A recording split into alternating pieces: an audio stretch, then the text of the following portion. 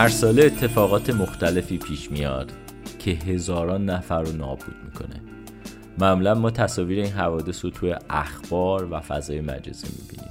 خونه های به گل نشسته، خانواده های زیر آوار، شهرهای جنگ زده و امروز هم مرگ و میر بیماری های مختلفی مثل کرونا.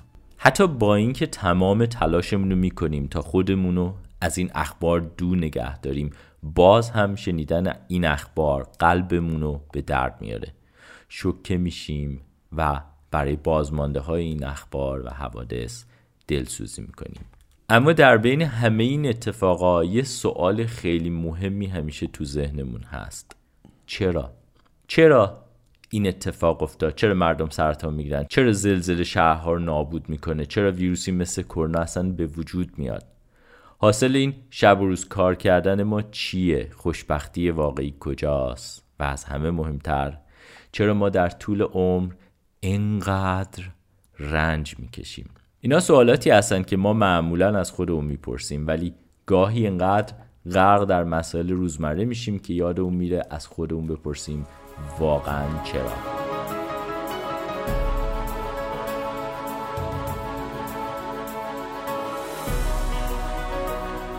اما وقتی یکی از این حوادث برامون اتفاق میفته، انگار که از خواب بیدار شدیم، همه این سوالات دوباره تو ذهنمون میاد.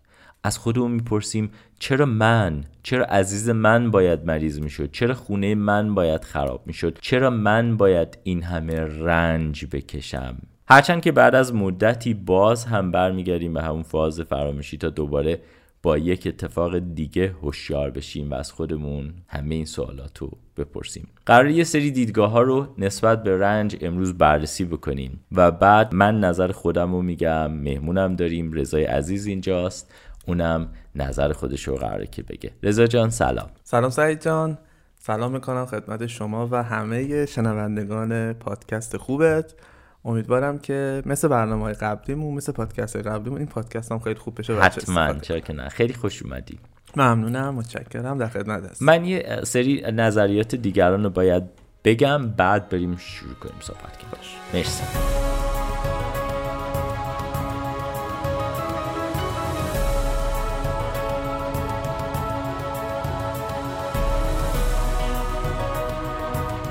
میگن شاید چون رنج کشیدن مقیاس مشخصی نداره، هر کسی اونو به یه شکل متفاوت تجربه میکنه و براش ظرفیت‌های مختلفی داره. روانشناسا میگن ما دو نوع درد داریم، درد فیزیکی و درد روانی که بهش رنج گفته میشه. مثل دردی که ما بعد از یک اتفاق تلخ مثل از دست دادن یک عزیز تجربه میکنیم که اصلا درد فیزیکی نیست، همش روحی و ذهنی هستش. سال هاست فیلسوفای مختلفی در نقاط مختلف دنیا راجع به این موضوع به نظریه پردازی پرداختن و همین باعث شده که فرهنگ ها نقش مهمی در برخورد ما با رنج ایفا کنن. برای مثال بعضی از غربی‌ها اعتقاد دارن که طبیعت ما انسان ها این هست که دنبال لذت باشیم و از درد دوری کنیم. به همین دلیل رنج کشیدن و فقط یک وقفه در راه رسیدن به خوشبختی میتونن و سعی میکنن باهاش مبارزه کنن و سرکوبش کنن. خب اینا خیلی چیزای ساده ایه. اما تو فرهنگ شرقی ها رنج به خاطر نقش مهمی که در زندگی مردم و در راه رسیدن به روشنفکری داره پذیرفته شده و مورد احترام هست که این طرز تفکر هم بیشتر از نظریات بودا گرفته شده. بریم یه ذره درباره بودا بگم، بعد برمیگردی. نظریه جالبی هم داره.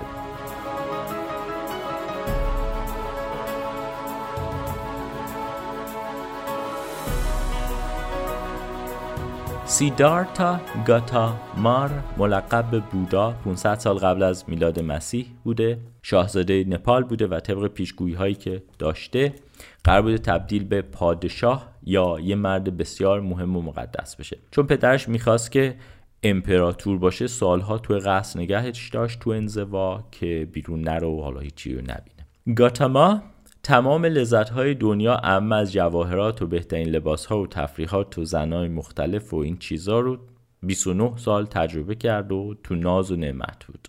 اما یه روز برای گردش خیلی کوتاه از قصر خارج شد. بیرون رفتن از قصر باعث شد که زندگیش برای همیشه متحول بشه.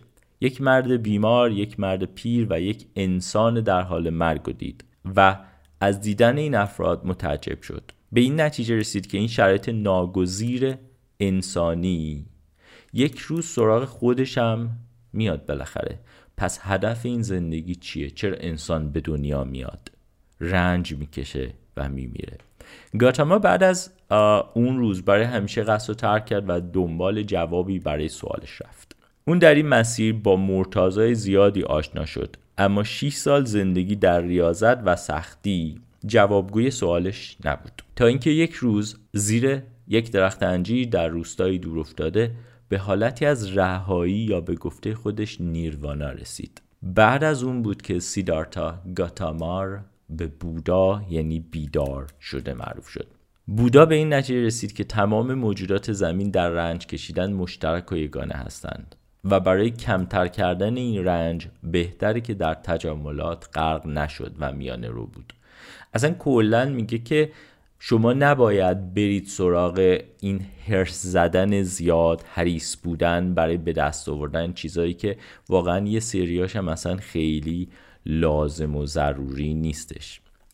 نظریه بعدی نظریه یونگ هست که یه جمله معروف داره که میگه هیچ آگاه شدنی بدون رنج نیست. خیلی نظریه جالبیه. یونگ معتقده که رنج نباید ما رو غمگین کنه و اکثر مردم راجع به رنج اشتباه فکر میکنن، چون رنج کشیدن ما رو هوشیارتر میکنه تا تغییری در زندگیمون ایجاد کنیم. یونگ میگه رنج رو تحمل نکن، درک کن. این فرصتی برای آگاهیه و وقتی که بیدار میشی رنج و سختیت تمام شده. یه سریان بر این باورن که اصلا خوشی و شاد بودن بدون رنج معنی پیدا نمیکنه. تا چپی نباشه راستی هم نیست، تا سختی نباشه خوشی وجود نداره. من کاملا با این مخالفم. حالا صحبت میکنیم. تمام این تلخی ها هم جزئی از زندگی و خاطرات هست و چیزای اینطوری. یه سریای دیگه هم میگن که رنج که میکشیم گناهانمون بخشیده میشه و من مخالفش. آره اونم حالا صحبت میکنیم. نیچه میگه هر انسان بزرگی قبل از ظهورش رنج بزرگی کشیده. مثال خیلی خوبی هم که میتونیم بزنیم خود داستایفسکی هستش که خیلی رنج زیادی کشید. رضا شروع کنیم ببینیم چه حلاجیش کنیم. من از جمله آخر در مورد یونگ و بودا که صحبت کردی، طبق اون چیزایی که خودم مطالعه کردم و برداشت خودم، دقیقا من با یونگ و بودا خیلی موافقم. چون که چیزی که یونگ همونطور که گفتیم میگه که هیچ آگاه شدنی بدون درد نیست و اینکه ما باید از رنج آگاه بشیم تا بتونیم زندگیمون رو تغییر بدیم. بودا هم همینو میگه به طور کلی و میگه بیایم ما مشاهده کنیم اتفاقاتمون رو، گیر نکنیم توش. چیزی که باعث میشه رنج اذیت بکنه آدم‌ها رو اینه که ما رنجامون رو یه چیز دائمی میبینیم که و مدام بهش گیر میدیم و دائمی میشه. این که میگه مشاهده بکنیم و من شاید اولین بار ویندایر خیلی خوب راجع به صحبت کرد، خیلی سطح پایین صحبت کرد، خیلی خوب تونستم فهمم. بعداً نظریات بودا رو خوندم، بعد حالا چه آدمای حالا ایرانی چه خارجی، حتی در شمس تبریزی، مولانا، همه اینایی که حالا به اندازه خودشون عارف هستن هم در موردش صحبت کردن خیلی زیاد. ولی اولین باری که من واقعا فلسفه رنج رو فهمیدم که فکر میکنم خود این چیزی که وجود داشت برای خود منم بعداً معنی دیگه پیدا کرد. حالا اون چیزی که یون گفته که ما آگاه میشیم و از رنجمون آگاه میشیم و این باعث تغییر. یعنی چی از رنج آگاه میشیم؟ این خیلی سوال بزرگه. یعنی چی آگاه میشیم؟ ببین مثلا در مورد مرگ عزیزان که گفتن، خیلی یکی از مثلا اقوام ما 2 سال پیش پدرش رو از دست داد.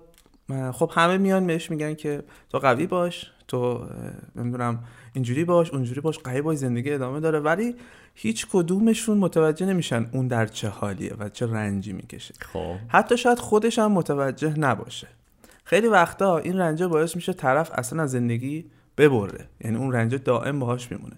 اما اونهایی که این رنج رو متوجه میشن و میپذیرن، یعنی مثلا این چجوریه، اون آدم بعد از 6 ماه برگشت به من گفت که الان دیگه مطمئنم و باور کردم که دیگه پدرم از در تو نمیاد، یعنی پذیرفتم این رنج با منه، ولی آگاه شدم ازش، متوجه شدم که به هر حال زندگی من ادامه داره و این رنج اتفاق افتاده و من کاری از دستم بر نمیاد. این اتفاق مهمه. این پذیرفتن رنجی یعنی این شکلی. یه وقتایی ما یه سری رنجا رو داریم که ما کاری از دستمون بر نمیاد، مثل همون رنجی که گفتیم مثلا چرا اونجا جنگه، چرا فلان جا مثلا دارن آدما رو میکشن، چرا فلان.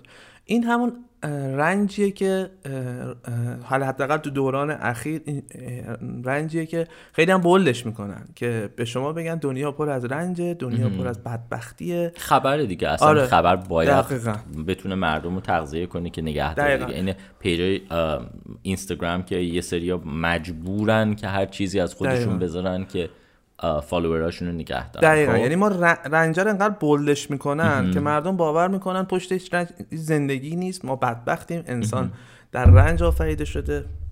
اب نداره رضا، خیلی چیز نمیخواد. میگن که انسان در رنج آفریده شده. وسط حرفت چند روز پیش داشتم یه پادکست از جو روگن گوش میدادم. جو روگن با الیور استون بودش، نمیدونم میشناسیش یا نه. و الیور استون خب سنش الان زیاد شده دیگه. وسط پادکسته گفتش که من نیاز دارم برم دستشویی، فکر میکنم قندی چیزی داره. خیلی جالب بود. نه خیلی نگم. خب این بولد کردن رنجه باعث میشه که اصلا ارزش ها عوض شه.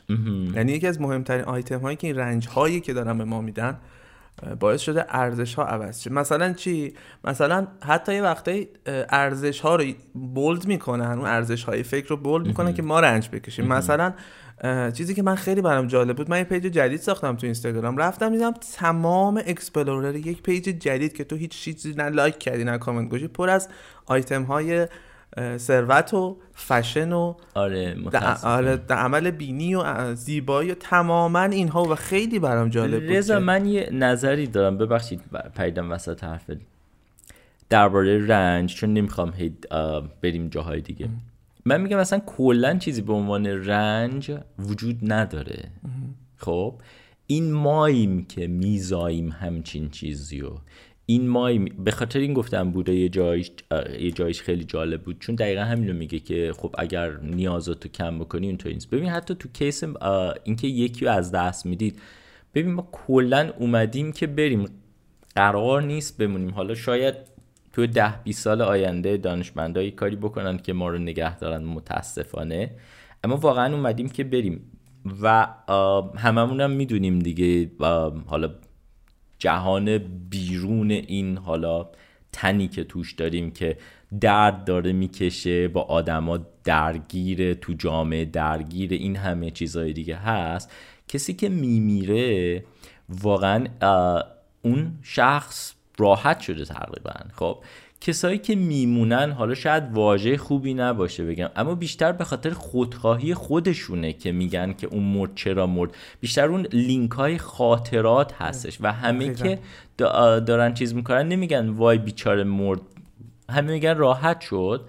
اما اون کسایی که میمونن معمولا دارن رنج میکشن. میگم یعنی نگاه میکنی شاید واقعا رنج به خودی خود وجود نداشته باشه. این ماییم که هر چیزی برخلاف نیازا، برخلاف اون چیزای دلخواهمون هستشو بهش میگیم رنج و لیبل میذاریم که این رنجه و من دارم رنج میبرم. و میبینیم که خیلی جالبه آدمای مختلف، چون اگر رنج قرار بود یه چیز کلی باشه، اینطوری بود که آدمای مختلف رنجای مختلف نداشتن. برای یه سری چیزا، برای یه کسی خونه خریدن یه رنج الان درده، برای کسی اصلا مهم نیست چون 100 تا خونه داره. میدونی یعنی که انقدر لولش تالرنس بالایی نداشتش. پس حتما به نظر من یه چیز انسانساز هستش، یعنی اینکه طبیعی نیستش. در مورد چیزی که گفتی رنج، کسی که فوت میکنه میگن که راحت شد، به خاطر اینکه رنج واسه اصلا فیزیکه و بدن فیزیکیه و خیلیا خود مردم میگن راحت شد. یه نفر خیلی درد کشیده میگه دیگه راحت شد، دیگه درد نمیکشه، به خاطر اینکه واقعا درد واسه این بدن فیزیکیه و واسه این دنیاه و خب روح که درد نمیکشه. روح که چیز مادی نیست که بخواد درد بکشه. من فلسفه رنج از دیدگاه‌های حالا چه ادیان چه آدم‌های مختلفی که توی این حوزه کار کردن و حالا صاحب نظرن خیلی بررسی کردم یه اتفاقی که باعث میشه رنج حالا اینکه ما میگیم رنج داریم، شما میگی وجود نداره و ذهن ماست به قولش آره، چون ما مثلا فلان چیزو میخوایم نداریم رنج میکشیم، یا فلان چیزو به ما نشون میدن میگن تو اینو نداری پس ارزش نداری پس رنج میکشیم. دقیقاً همینه. اینا چیزاییه که حتی خودمون هم میتونیم نریم به سمتش. یعنی ما همون چیزی که بودا گفته، این تجملات ارزش نیست که بخوایم به خاطر نداشتنشون رنج بکشیم. یا مثلا اگر فلان جا جنگه، اگر کاری از دست تو برمیاد انجام بده. من نظرم این نیست که نریم سمت چیزی یا بریم سمت چیزی به خاطر اینکه الکی رنج بکشیم. چرا الکی رنج بکشیم؟ بریم تا جایی که توان داریم به دستش بیاریم. اصلا من این مدل نیستم که بگم نه زندگی، چون واقعا زندگی پروداکتیو که بخوای داشته باشی باید جزئی از این جریان سازماندهی شده نظام سرمایه‌داری باشی. باید باشی، چون خیلی‌ها میگن نظام بدیه، فلان فلان فلان فلان، همه دارن میگن. اما واقعا نگاه بکنی نسبت به چیزهای دیگه‌ای که اومده تو طول تاریخ از همه موفق‌تر بوده. یک، آدم‌ها گشنه نمیمونن نسبتاً، و مهمترین چیزش تمام پیشرفتایی که داریم تو تکنولوژی، توی از همه مهمتر مدیکال کیر، چیزای پزشکی و این چیزا، همش واقعا مدیون هزینه‌ای که با حالا پرداخته شده و این خیلی مهمه برامون که در نظرش بگیم. حالا در هر صورت من میگم یعنی که باید بریم سمتش، اما این رنجمند بهتر بگم نباشیم. بله، بعضیا هر اتفاقی هر گوشه دنیا هر دور و برشون میفته فقط قصه میخوره، در حالی که این قصه، این رنجی که حالا اولش گفتیم که رنج روانیه، این رنج روانی به رنج فیزیکی تبدیل میشه، چون این استرس، این فشار، این قصه کم کم روی فیزیکش هم تاثیر میذاره و یک آدم افسرده با کلی از بیماری ها میشه. اولی باری که من واقعا فلسفه رنج رو دیدم، من خیلی راجع به چیز نمیدونستم، جنگ جهانی دوم، اردوگاه‌های کار اجباری، اما برای اولین بار متوجه شدم که واقعا رنج اسرای اردوگاه‌های کار اجباری آشویتز که دکتر فرانکل که خودش جزئی از اون چیزها بوده، اسرا بوده، چه شکلی تصویر شد. و همیشه فکر می‌کردم اگر من جای اون اسرا بودم، یا اگر من مثلا حتی یه روز از آزادی‌های طبیعی که دارم، مثل هر جا دوست دارم برم، اونم به اون شکل بعد محروم بشم، چه اتفاقی برام میفته. اونجا چیزی بوده که رنج دائمی بوده و هیچ کدومشون هیچ امیدی به آینده نداشتن. طبق چیزی که دکتر فرانکل میگه از اون اردوگاه واقعا تاثیرگذار بود و واقعا از اونجا به بعد خیلی از دانشمندای حالا روانشناسی و اینها هم خیلی از دکتر فرانکل استفاده کردن و این نظریه‌اش چون لمس کرده با تمام وجودش، که میگفت آدم‌ها 3 مرحله رنج اونجا بهشون وارد شد. لحظه اول زمانی که وارد این اردوگاه میشدن و میدیدن با بقیه اسرا چه شکلی رفتار میشد، هنوز امید داشتن که شاید زندگیشون عوض بشه، با اینکه ترس داشتن و میدونستن که یه همچین رنجی میکشن، بازم این اتفاق براشون میافتاد که امید داشتن. مرحله دوم زمانی بود بعد از این مدت دیگه بی تفاوت شده بودن به رنجی که بقیه میکشن، مثلا جلوش فلانی رو میکشتن، فلانی رو عذاب میدادن، هیچ تفاوتی نداشتن. و مرحله سوم دیگه اینجوری بود که فقط میخواستن زنده بمونن، هر کاری که میکردن میخواستن زنده بمونن. ولی خیلی هاشون دیگه وقتی ناامید میشدن از این که دیگه از اینجا بیرون نمیاد و این رنج دائمیه، به هر شکلی خودشون رو میکشتن. دکتر فرانکل یه چیزی رو اینجا پیدا میکنه و میگه که بعدنم که میاد بیرون، میگه تنها چیزی که باعث شد من از اون اردوگاه بتونم بیام و این رنج برام قابل تحمل بشه، پیدا کردن معنای زندگیم بود. معنای زندگیم این بود که من یه کتابی داشتم و دوست داشتم بیام بیرون و منتظر روزی بودم که بیام بیرون و این کتاب رو تمام کنم. تمام تلاشم هم کردم که هیچ ناامیدی هایی که اینها توی این اردوگاه به من میدن باعث نشه من از پا بیفتم. سعی میکردم کمک کنم به بقیه، سعی میکردم آروم کنم. اینا معنای زندگیم شد. و بعد از اینکه اومد از اردوگاه هم بیرون، به شکل واقعا خیلی خاصی جنگ جهانی تموم میشه و میاد بیرون، یک مفهومی رو به اسم لگوتراپی ایجاد میکنه که همون معنا درمانیه و میگه انسان‌ها وقتی معنای زندگیشون رو پیدا نکنن، مدام میزنن به این در اون در، برای اینکه احساس میکنن این رنجه رو میخوان از بین ببرن و برعکس دارن فرار میکنن. به جای اینکه یک معنایی رو پیدا بکنن، مدام دنبال فرار کردن، در حالی که اگه واقعا معنای زندگیشون رو پیدا بکنن، ببینن مثلا اینو بودا هم میگه شما مشاهده کنید، همون تجملات معنای زندگی شما نیست. واسه همین هی میدویم، بیشتر در میاریم، دوباره بیشتر دنبال بیشتریم، دوباره کار میکنیم و بعد از 70 سال میفهمیم اصلا آیا فهمیدیم زندگی یعنی چی؟ این مسیری که اومدیم پر از میگیم رنج بود اما هیچ وقت نفهمیدیم برای چی اومدیم. به قول شما بالاخره باید بریم. حالا درسته که انسان تلاش کرده همه این سالها متوسط عمر رو برده بالا و دنبال جاودانگیه، اصلا اکسیر جاودانگی، اما متوجه نمیشیم چرا ما اومدیم به این دنیا. واسه همین مثلا ما اگه یه چیزی رو داریم، مثلا من این گوشی رو میخرم، خیلی میدوام دنبالش، به قول شما خونه رو میخریم، میدوام باهاش پول جور میکنم، قسطی فلان میخرم، همون روز تموم میشه برامون، چون این واقعا خوشحالی دائمیمون نبود. اما وقتی شما به یکی کمک میکنی میبینی خوشحالی چقدر دائمیه. اینا معنای زندگی که باعث میشه اون رنج هایی که حالا به قول شما وجود داره، به قول هر کسی که به هر شکلی که وجود داره، باعث میشه اون رنج معنا، اون زندگی معنا پیدا کنه برای گوبر از رنج. مرسی رضا جان. فکر میکنم کافی باشه برای این پادکستمون. حرف زیاده آره، اما 26 دقیقه شده، میخوایم زیر 30 دقیقه باشه پادکست. حالا حتما صحبت میکنیم، اگر دوست داشتی پادکست بعدیمون درباره مطلب آخری که گفتی خیلی خوب بود، میتونیم درباره اون صحبت بکنیم. معنای زندگی یا اون هپینسی که وجود داره دیگه. آره این خیلی خیلی موضوع خوبیه.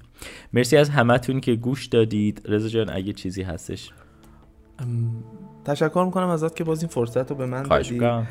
فلسفه رنج خیلی فلسفه گسترده وقت یکم هم چون خیلی انتزاعی، خیلی باید راجبش صحبت بشه. حالا ما در حد وسعمون تونستیم. خیلی هم عالی بودش.